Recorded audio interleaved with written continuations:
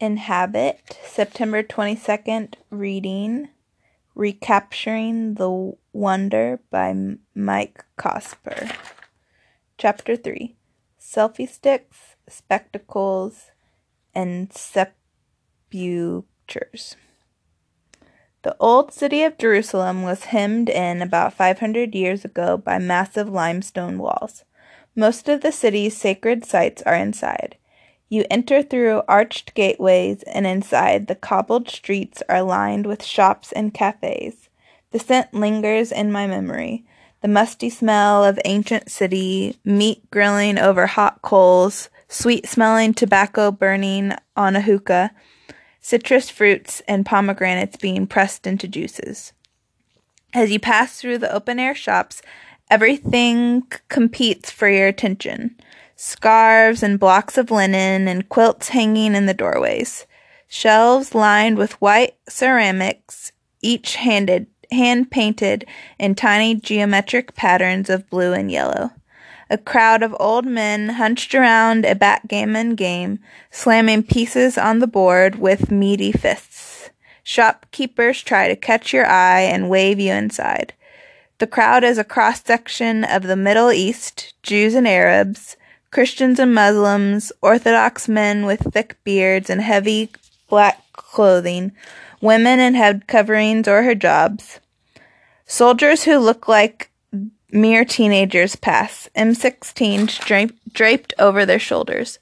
Police are everywhere. Loud scooters spewing exhaust weaving their way through the pedestrians.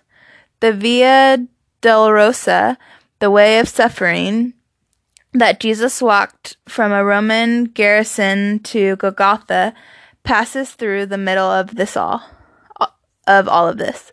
Narrow alleyways and crowded streets lead to a doorway that opens up into the courtyard of the Church of the Holy Sepulchre, the site of both Golgotha and the empty tomb. The courtyard is usually swarming with tourists and pilgrims. Tour guides wear headset microphones like Britney Spears, with speakers on lanyards around their necks. They carry brightly colored little golf flags to rally their groups, and they recite scriptures about the history of the church in English, German, Korean, and more. The church itself is austere, gray stone, blunt medieval arches. It was originally built in the 4th century, and it's been knocked down and restored several times over. Inside, a winding staircase leads to the shrine built around the spot where tradition holds the cross actually stood. The staircase is packed, and the line moves slowly. Anxious pilgrims push past while you wait. At the top, the shrine is ornate and gilded, with candles burning everywhere. Lamps hang from the ceiling and let out a flickering light through amber and red glass. Priests direct traffic, offering blessings. Pilgrims press in and line up to kneel at the spot where the cross stood, to touch it, to bless themselves. I wonder what it must be like to be one of those priests, standing there for hours a day, several days a week, managing the crowd like a ride operator at Epcot. On my first visit, I avoided the line and wandered toward the back, taking the whole scene in. I found myself near the exit with a perfect vantage to watch the faces of people as they left the altar. I'll never forget the face of a young Russian woman as she passed. She was beautiful, like a femme fatale in a Bond movie. She wore stark makeup and slickly styled her hair. Her companion matched her, looking like a Bond villain's henchman. He was huge and muscled, wearing a skin-tight white t-shirt and tattered jeans and heavy boots. Stone-faced, arm around her, he guided her through the crowd. She was falling apart, tears streaming, nose running, streaks of mascara running down her face. She gasped for air and wept bitterly after touching the disc that marks the spot where Jesus died. I watched her pass and wondered why I felt so detached, wondered if I should get in the line to touch the disc. A little further into the church, you'll find a marble slab called the Stone of the Anointing. It's the same color as the peach and pink terrazzo floors of the high school I attended 20 years ago. According to tradition, it held Jesus' body in the tomb. It's set into the floor, marked off by tall brass candle holders and big frosted glass lanterns embossed with gold crosses. I saw an old woman wearing a shawl over her head pressed through the crowd with force. She knelt at the stone and opened a plastic shopping bag, stacking little neon yellow crosses and tacky plastic rosaries on the marble. She prayed rapidly and mechanically, rubbing the stone with each cross before shoving it back into the plastic bag. The bag crinkled loudly. I have a butter block island in my kitchen. We leave it unfinished and use it as a cutting board to prep area for cooking. Over time, it gets stained with berries and vinegar or with the juice from a roast. Once a year or so, I'll sand it down just a little to strip out the stains and leave it clean and smooth again. I thought about that butcher block as I watched this lady rub a little plastic cross on the marble stone, like she was trying to shave away something and take it with her. Still further into the church, you'll find the Aedicule. This is the site of Jesus' tomb and was once buried in a hillside. The Emperor Constantine ordered the hill removed and the tomb enclosed and protected within the church. Today you walk into a glorious gray rotunda surrounding a squat brown hut. The hut itself is adorned with gold and red velvet and brass candles. The line to enter the Aedicule and see the tomb stood about 8 people wide and wrapped all the way around the shrine. To get in, one had to wait an hour or more. All around, crowds shuffled past, guides chattered loudly through their little speakers. Person after person would try to see the tomb, standing on their tiptoes to peek over the crowd and catch a glimpse of the gilded room inside. Several people stood near the entrance, raised a selfie stick in the air, and snapped a photo. Some looked serious as one can look while holding something as ridiculous as a selfie stick.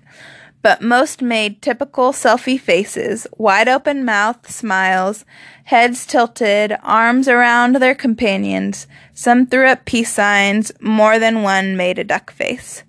The crowd in the line at the Aedicule would sometimes smile and wave as though there was nothing disjointed about taking selfies in the Church of the Holy Sepulchre. One would think that standing in one of Christianity's most sacred sites would be a breathtaking, moving experience. But for me, it felt strange. I felt a sincere desire to connect to the place, to acknowledge the history and commemorate it while I was there, but I also felt distant, resistant. The touristy nature of the place is partly to blame, but something within me wanted to keep it at a distance. I'm sure anyone's visit here will feel disjointed. The crowd itself is disjointed. The heartbroken woman at Golgotha, the woman at the Stone of the Anointing, the teenager making a duck face at a selfie stick in front of the empty tomb. But there is also a gap between the kind of devotion this place invites and my own religious posture. I'm wired to resist, trained. For some, the church's visitors, the place remains enchanted. Those visitors enter with a sense of spiritual possibility that others do not. They are open to the possibility of sacred spaces and sacred objects. I enter with a sense of distance and suspicion. This isn't to say there isn't good reason for some of that suspicion. Even at my best and most spiritual moments, I wouldn't advocate trying to spiritually supercharge plastic crosses by rubbing them on a sacred marble stone. But it seems like somewhere between the superstitious world of supercharged neon crosses and the disenchanted world of selfie takers, there is a way of being that allows for spiritual possibilities, for God's presence, and for the possibility of sacred space. Unfortunately, my spiritual upbringing did not prepare me to live in that world. I grew up in the evangelical church and was raised on a steady diet of spectacle and hype. When I was 6 or 7, I was in a Christmas musical at a mega church in Houston. My memories of it are a little fuzzy, but I believe it was a Christmas through the years sort of thing, with each musical number representing how the holiday may have been celebrated in a given decade. They sang "Rockin' Around the Christmas Tree" for the 50s and "I'll Be Home for Christmas" for the 40s, all in vaguely decade-appropriate costumery. My number was set in the 60s. I wore white bell-bottoms that had a triangle of silk polka-dotted fabric in the bells, a baggy orange satin tunic, and love beads. On the night we tried on our costumes, another kid dropped his pants in the toilet and tried to pretend like nothing happened. He just handed back dripping pants to the costumers. We sang and danced to Do Re Mi from The Sound of Music, which I believe is as close to psychedelia as the Baptist music minister was willing to get. A lady named Sherry, who wore enough makeup to look like a rodeo clown, played Maria. At the dress rehearsal, they recorded her voice for the performance. She would be lip-singing. To my mind, this was a horrific lie, but convictions about artistic integrity from a 6 or 7-year-old went unheard. I am not certain what long-term psychological trauma this all caused. A few months before this, I got baptized at a different Baptist megachurch in Houston. In my memories, this place shares the size and aesthetics of a convention center, massive, modern, and cold. The pastor who baptized me put on heavy rubber waders, fixed his hair in the mirror, slid a white robe over his shoulders, and fixed his hair again. He politely asked those of us getting baptized that we try not to splash his hair when we got in and out of the water. That same pastor now has his own church spread across several states where they show his sermons on big video screens. I hear they filmed him with red cameras, which cost as much as a house. He has a blog about pastors' fashion and endorsed men's Spanx. He wrote a book about sex and spent a day and a night broadcasting interviews about it from a bed on the roof of his church. He also has rap videos on YouTube. I'm not making any of this up. Later, we moved from Houston to New Albany, Indiana, and it wasn't long before I made it to the youth group. Though it was led by sincere, kind, and good-hearted people, it was also strange. Spectacle and hype were certainly its breath and bread. Weekly gatherings were punctuated by games like Chubby Bunny and Honey, If You Love Me, You'll Smile. The formal is innocuous enough. You'll stuff your face with marshmallows and attempt to say the phrase Chubby Bunny. The person who can fit the most marshmallows in their mouth and still get the words out wins. There was nearly always vomiting, and urban legends swirled about some kid who died while playing the game. The latter was slightly more sinister. In this game, if you're it, you have to approach a person of the opposite sex and say, "Honey, if you love me, you'll smile." They must reply, "Honey, I love you, but I just can't smile." You get 3 chances to make the person break by smiling or laughing, and then you must move on to someone else. Typically, winning was accomplished with techniques that bordered on sexual harassment. That wasn't the worst, though. The worst was red grass, a game we played at camp in northern Indiana. 30-gallon plastic trash cans were filled with a thick, overly concentrated mix of red Kool-Aid and giant straws placed in them.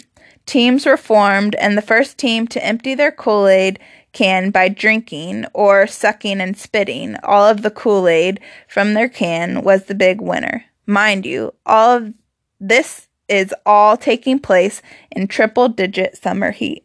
Kids sweating profusely drank as much as they could, ran a short distance, and barfed in nearly fluorescent red sludge into the grass. Red grass being more than just a clever name.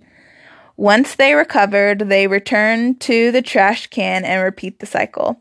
By the end, the scene had a Jonestown massacre-like quality to it. Kids staggered around, dazed. Some lay in patches of dry grass heaving. The air was thick with the smell of fruit punch and the vinegary odor of vomit. The game was later banned. Like Chubby Bunny, rumors swirled that some kid died while playing it. Hype extended far beyond these games and into our spiritual experiences.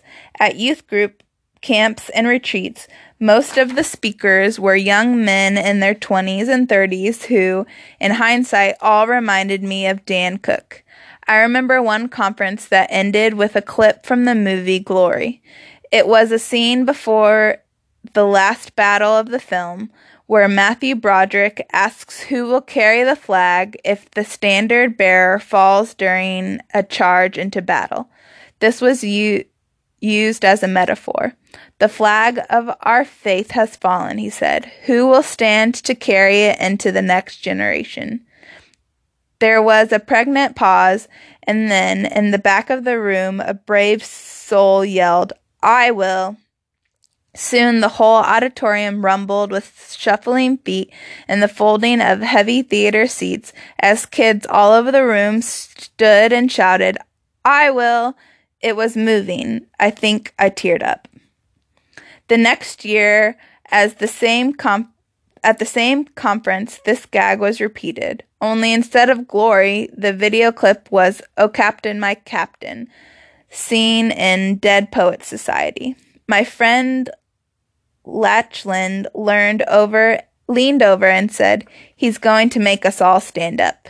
Sure enough, after some set up, there was a pregnant pause and "Oh Captain, My Captain," shuffling feet. Everyone who hadn't attended the year before was deeply moved. The next year, it repeated again. Between these moments were countless others spent huddled in small groups, friends' homes, or cars where we talked more plainly and quietly about our faith. These moments weren't without depth or sincerity, but they were peripheral. They were in the margins. They came without much guidance or instruction. Rarely did someone sit down and talk to us about the daily, mundane aspects of faith. It didn't fit the logic of everything else they had told us about faith. Being a Christian was too awesome to be ordinary. So I was trained to live from one pyrotechnic moment to the next and hyped up emotional mountain to another. My experience was tame compared to what many Christians have seen and experienced in churches. There were countless examples of faith healers, snake handlers, and extreme charismatic happenings like holy laughter, holy barking, and more. A more recent oddity was the glory cloud manifestations that happened at Bethel Church in Redding, California.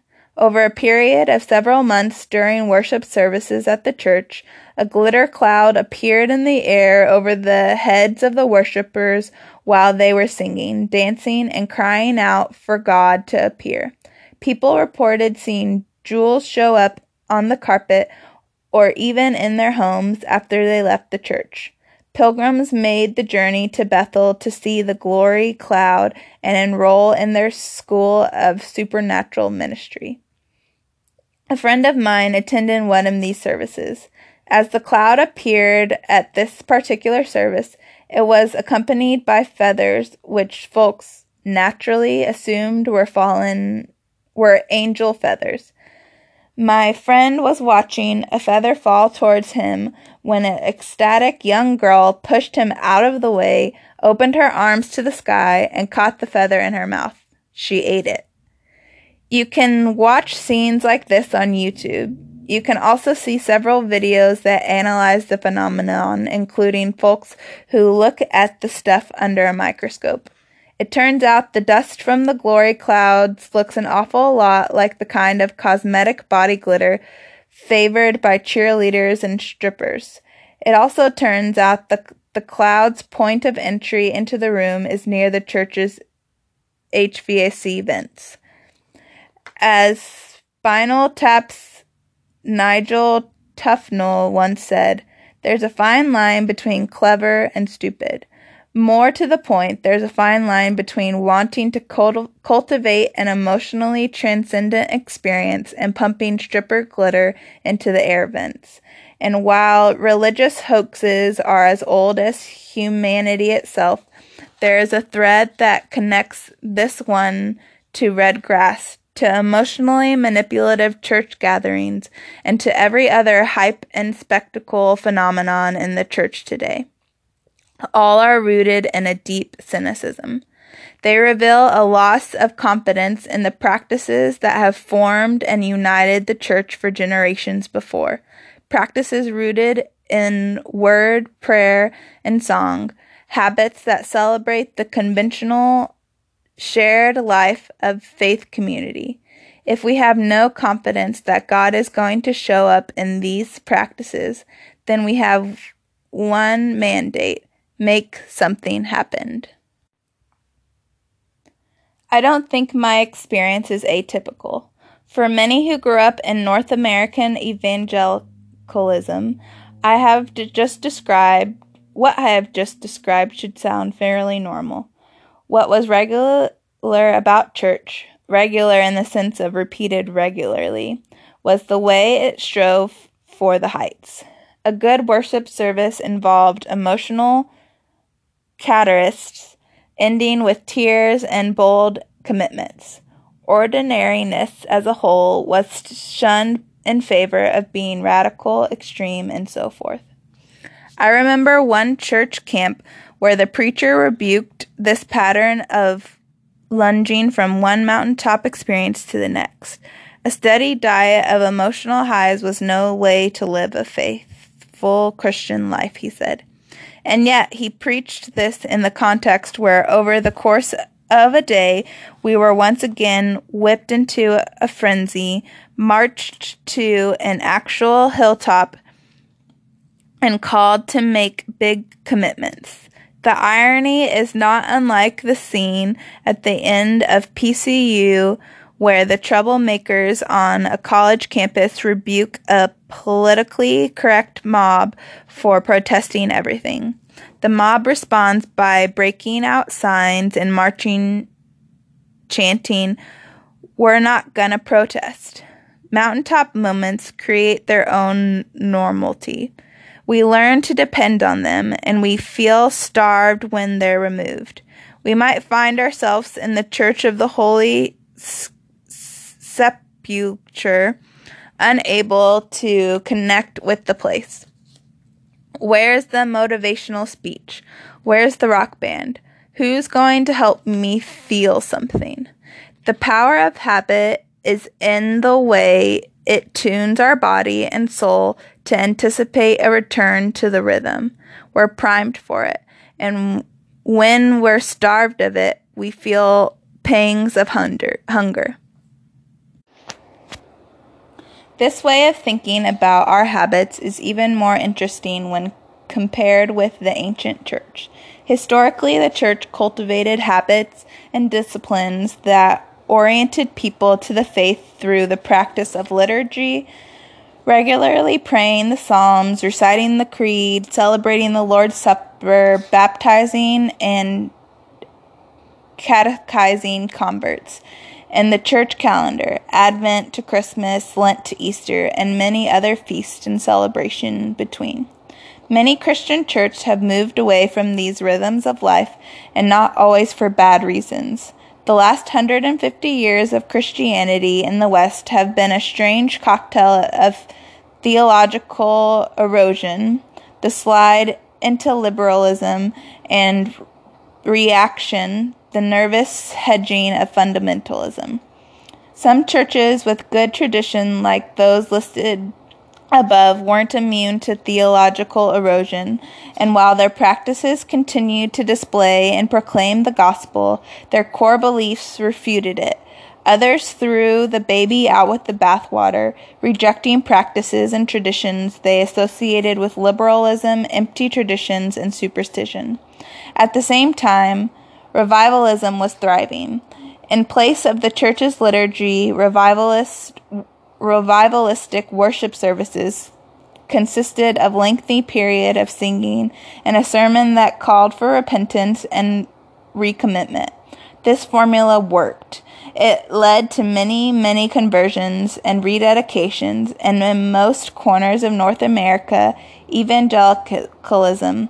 It's still the model for our modern worship services. The gap between these ways of gathering isn't just an issue for church leaders.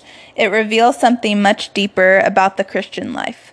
The traditional way the church approached spiritual formation is embedded in those older practices. The movements of liturgy, the broad readings of the lectionary, the seasons of lament like Advent and Lent.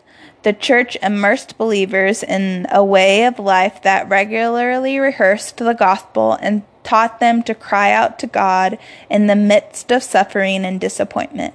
In place of this, a revivalistic spirit that aims for knockout punches, worship gatherings, retreats, and conferences that hinge on big moments, big decisions, big commitments. But the need for hype crowds out are darkness, sadness, and lament.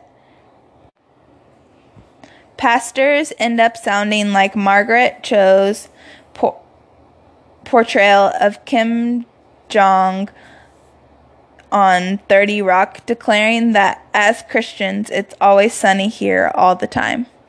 Before we lay all the blame on pastors, let's at least ask whether the problem is one of supply or demand. Are church leaders emphasizing positivity and spectacle because they want to attract followers and sell them religious snake oil, or are they emphasizing positivity and spectacle because that's what the church is demanding? I think it's a combination of both. Like the passengers on the train in Murder in the Orient Express, spoiler alert, we all did it. We can't just blame leaders. We all live in search of big cathartic moments. Chasing religious spectacles only makes sense in a disenchanted world. If we've primed ourselves to live in a world where God doesn't show up, then we have to figure out how to make something happen on our own. We need, to borrow Bart Simpson's description of contemporary worship, lights, smoke, and taboo. Standing in the aticule, watching pilgrims pass by, feeling alien, I wondered how much has my sense of transcendence and understanding of the practice of Christianity been shackled to these cultural trappings? How far removed from ordinary life is it? Is it strange that I can be brought to tears when I'm in my church and someone plays a song describing the death of Jesus or the Nativity, but when I stand in the actual places these events happened, I feel so awkward or resistant, so removed? I can critique the woman with the neon crosses all I want. It's easy to see how much she resembles the feather-eating girl standing below the glory cloud. But I also see how much she resembles me. I am just as culturally conditioned, just as hooked on spectacle and hype, which is to say, just as superstitious. There's a common thread between these experiences. All of our religious efforts grow from hearts that long for redemption, for transcendence, and that, most of all, long to connect with God. So we look for Him in enchanted objects, like plastic crosses or feathers from heaven, or we look for Him to meet us in the climactic moments of a worship service. More than anything, we're looking for some kind of assurance that God is still there and that He'll still show up for us in life and death. To find that assurance, we have to separate what we've become habituated to expect, mountaintop experiences of varying kinds, and what He promises, the quiet comfort of His real presence. In the scriptures, we see that He comes not in a storm, but in a still small voice. Not in a conquering hero, but a carpenter. Not a victorious tribe, but in an impoverished and persecuted church. The real wonder is that this is what we really want. The mountaintop experiences don't satisfy, but the presence of Jesus does, and His promise that He won't forsake us. He is as present when we're mowing the lawn or arguing with our boss as He is at an altar call or in our quiet moments of prayer.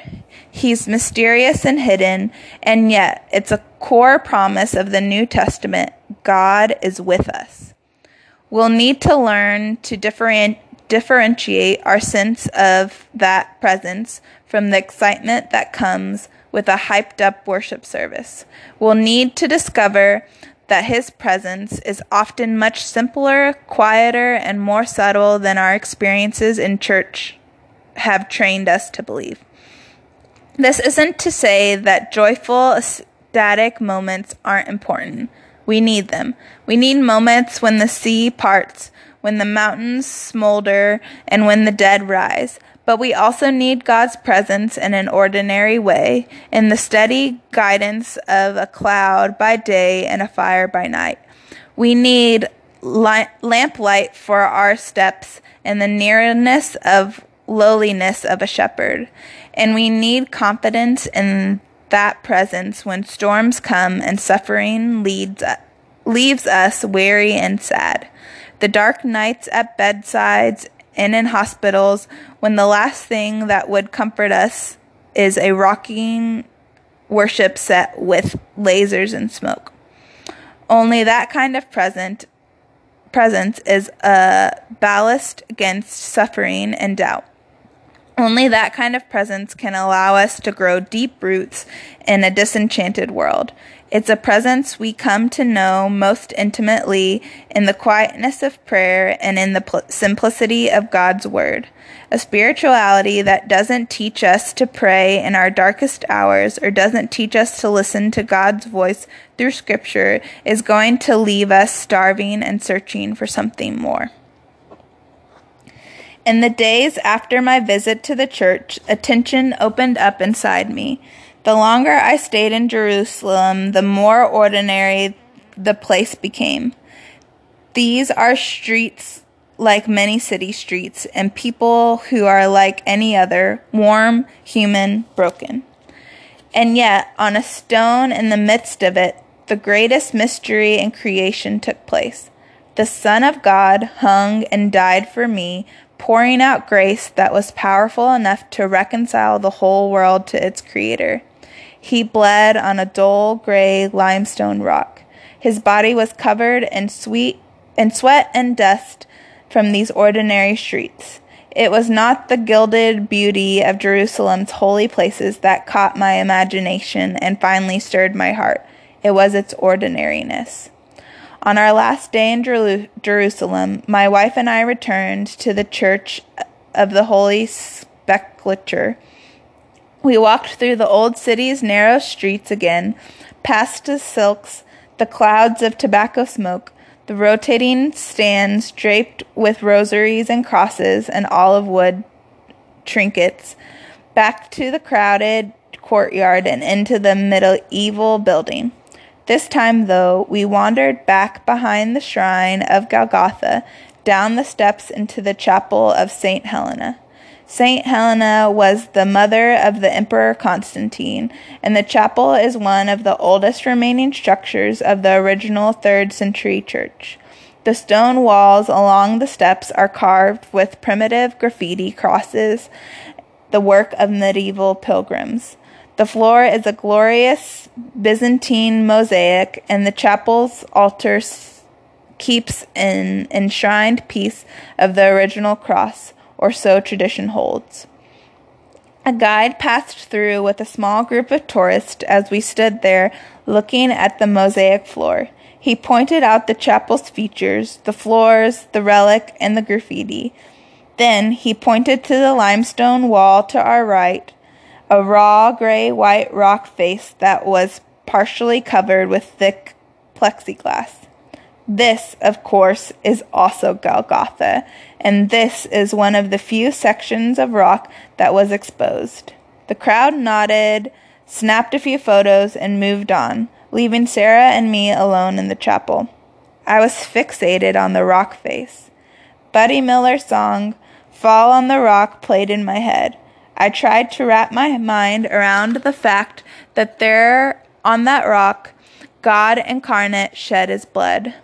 Not some abstract, metaphorical rock, but this one, this piece of stone right in front of me. I walked over to the wall, feeling uncomfortable and strange as I looked at the rock face. Finally, I reached out and touched the stone. Nothing extraordinary happened as I stood there with my hand against the wall. I just closed my eyes and took a deep breath and felt the strangeness of the world and the incomprehensibility of this place that enshrines death and resurrection, and that draws pilgrims from the world over and has for almost 2,000 years.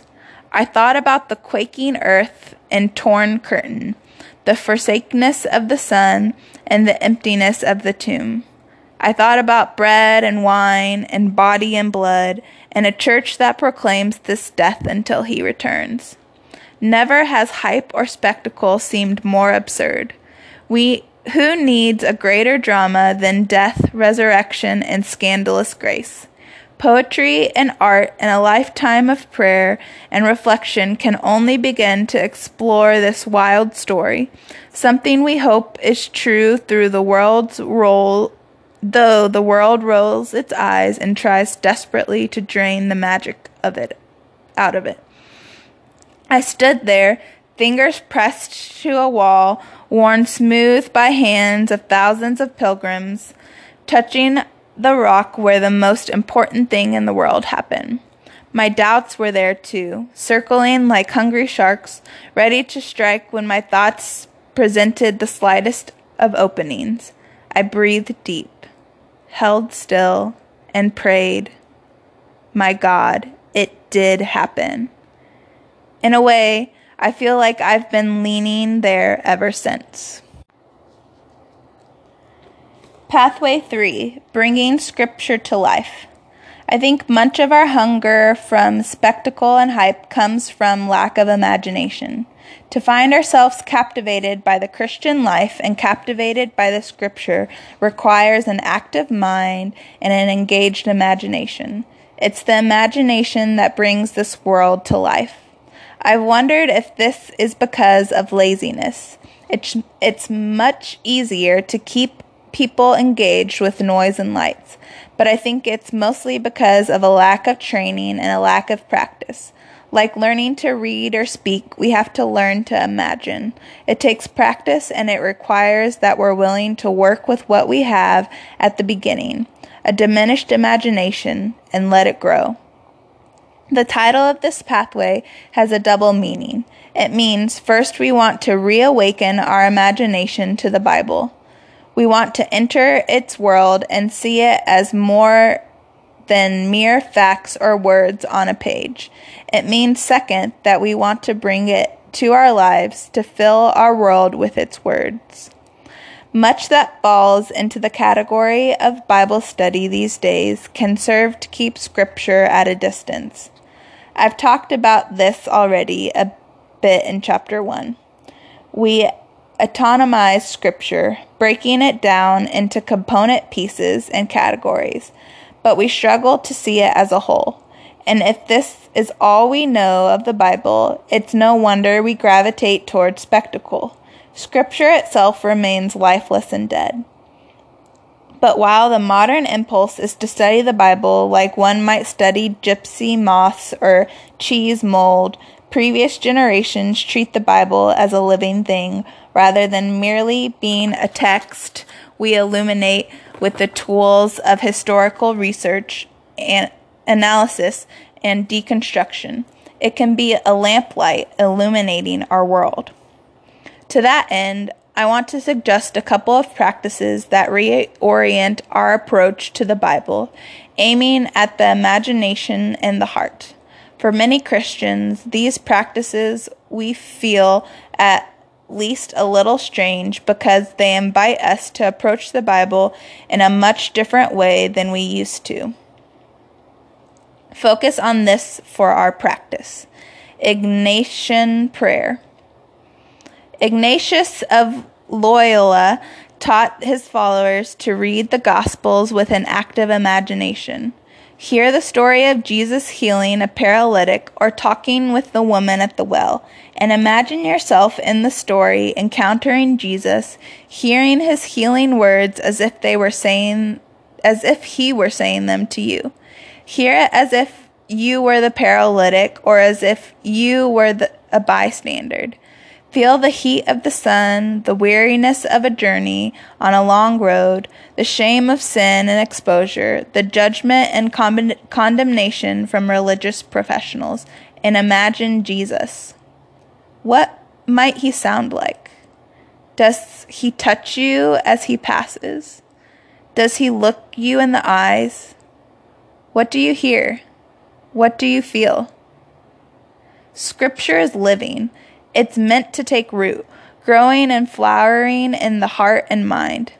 Don't just know what the story says, know how it feels.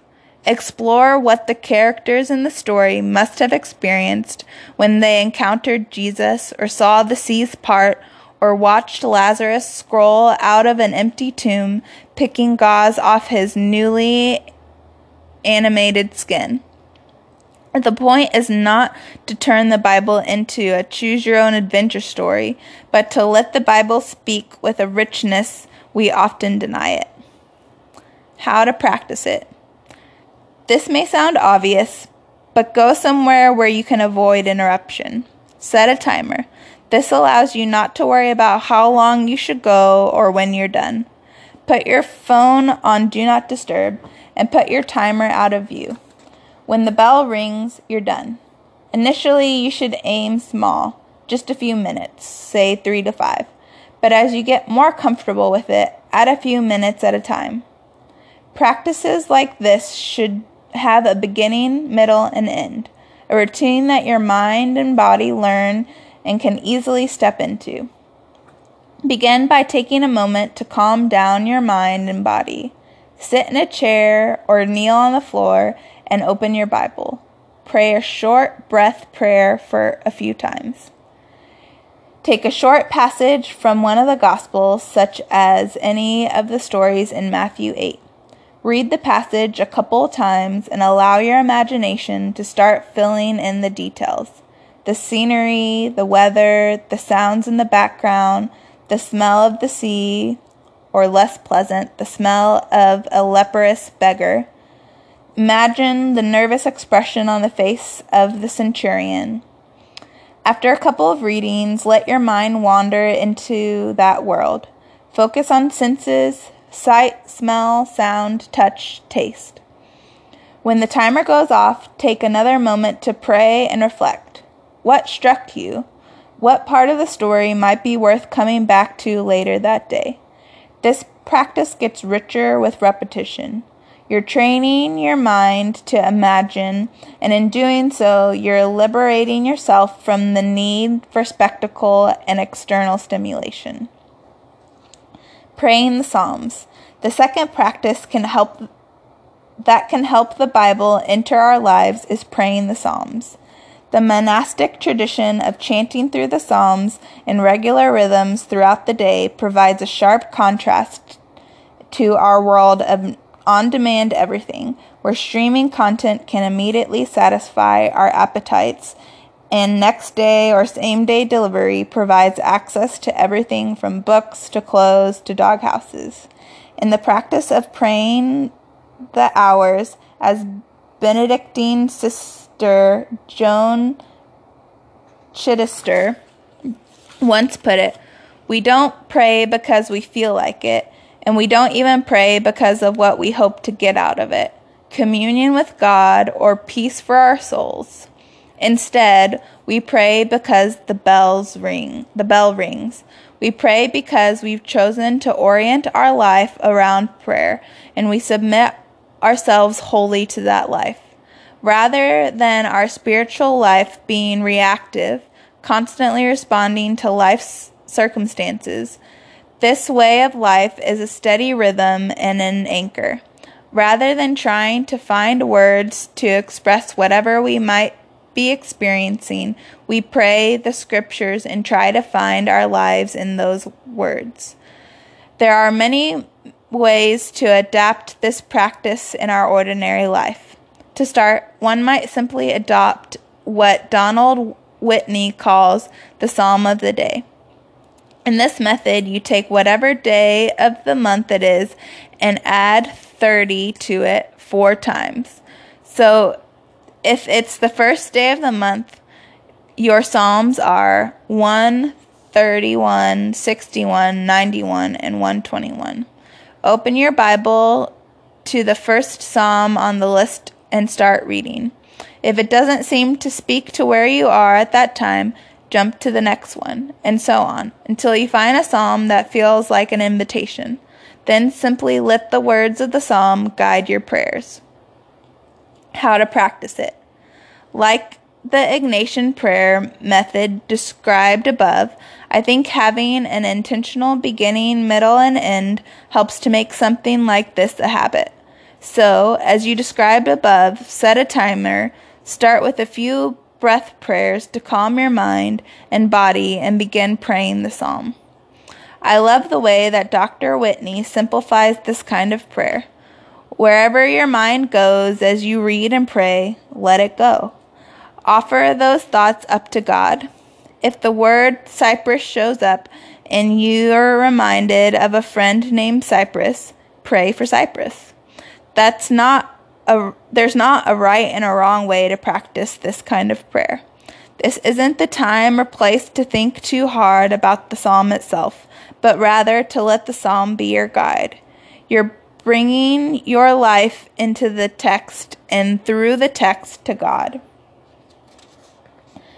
Once either of those practices becomes a habit, you might consider practicing it a few times. A longer meditation in the morning and perhaps a short meditation in the evening or at lunchtime, wherever you can make the space. Don't feel like you have to go for hours and hours to make it meaningful. Instead, think of it like the bells at a monastery, a break in the current of your day that calls your mind and heart back to the kingdom of God, and an invitation to reframe the day in light of that kingdom. All it takes is a few minutes. Set a reminder on a clock or a smartphone for 11:30 in the morning or for 8 o'clock at night, and when you hear the bell, pray. These two practices train us to bring our imaginations and our hearts into the text. Ignatian prayer helps us connect to the scripture as a story and to its characters as real, ordinary people. Praying the Psalms gives us language to pray wholehearted and earthly prayers with a wide and deep emotional range. Together, they help us experience the Bible not as a textbook and not as a corpse, but as a living, breathing words. In practicing these types of prayer, we not only lose our taste for distraction-filled spectacles, we might just help to re-enchant our world.